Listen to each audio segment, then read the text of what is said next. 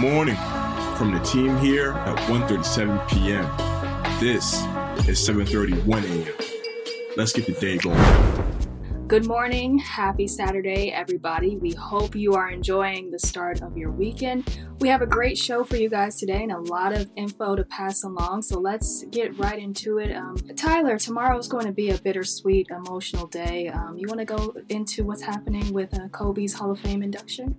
For sure. Thank you very much, JL, and good to see you on this Friday evening. Today, Kobe Bryant is finally getting inducted into the Hall of Fame. He'll be entering alongside fellow competitors Tim Duncan and Kevin Garnett. The class was originally scheduled to be inducted last year, but the ceremony was delayed due to COVID. You'll be able to check out the ceremony starting about 5:30 Eastern Time, I believe, on everyone's favorite sports hub, ESPN. Entertainment.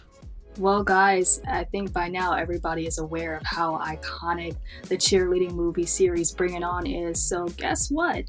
It's now getting a horror spinoff.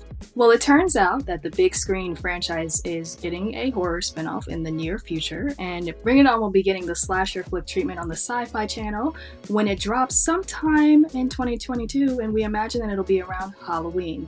Also on the horizon for the Sci-Fi Channel is a new series based on Child's Play Chucky, a Day of the Dead series, and a remake of Slumber Party Massacre.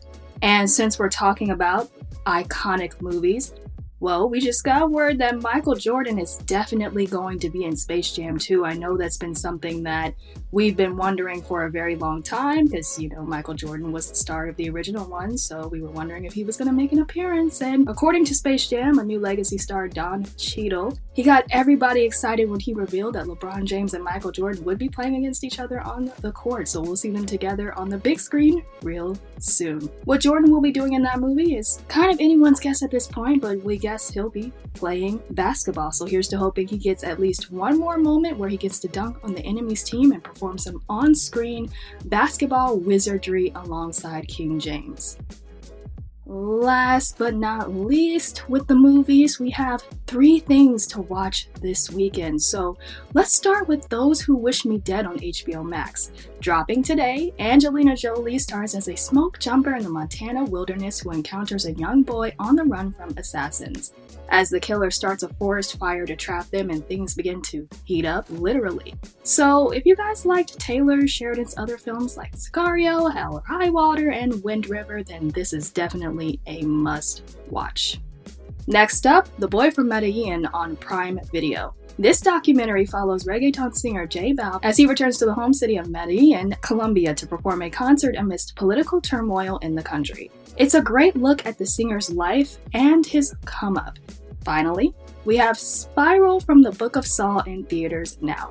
If you're lucky enough to have theaters open in your area and you are a horror fan, then you should definitely check out the latest entry in the Saw franchise starring the legends Chris Rock and Samuel L. Jackson.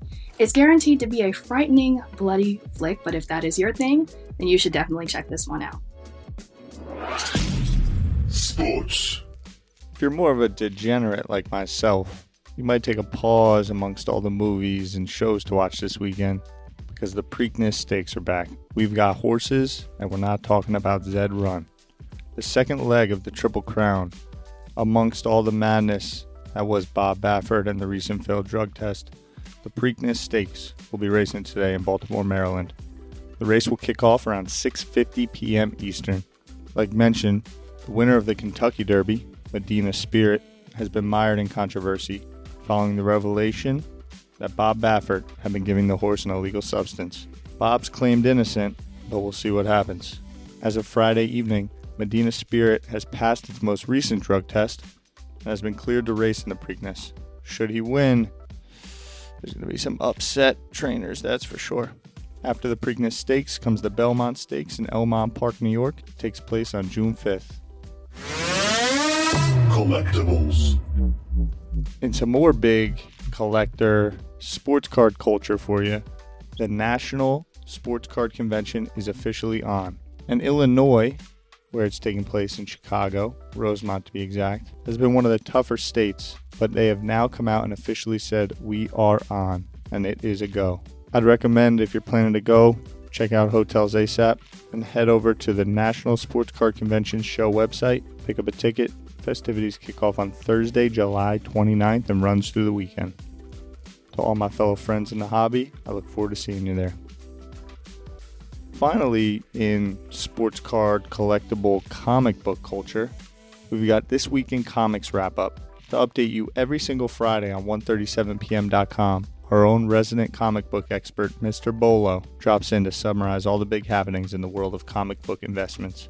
The Venom, Let There Be Carnage, dropped a trailer recently, and it sent the selling price for Amazing Spider-Man number 361, Carnage's first appearance, up to $1,200 on a slab 9.8. The live-action Netflix adaptation of Jupiter's Legacy ended up being a huge hit. Feels like all things comics and hero and MCU remakes are just making a killing, but it's bleeding over to comic book world, and values of Jupiter's Legacy have doubled of late. Like we said, check us out 137pm.com.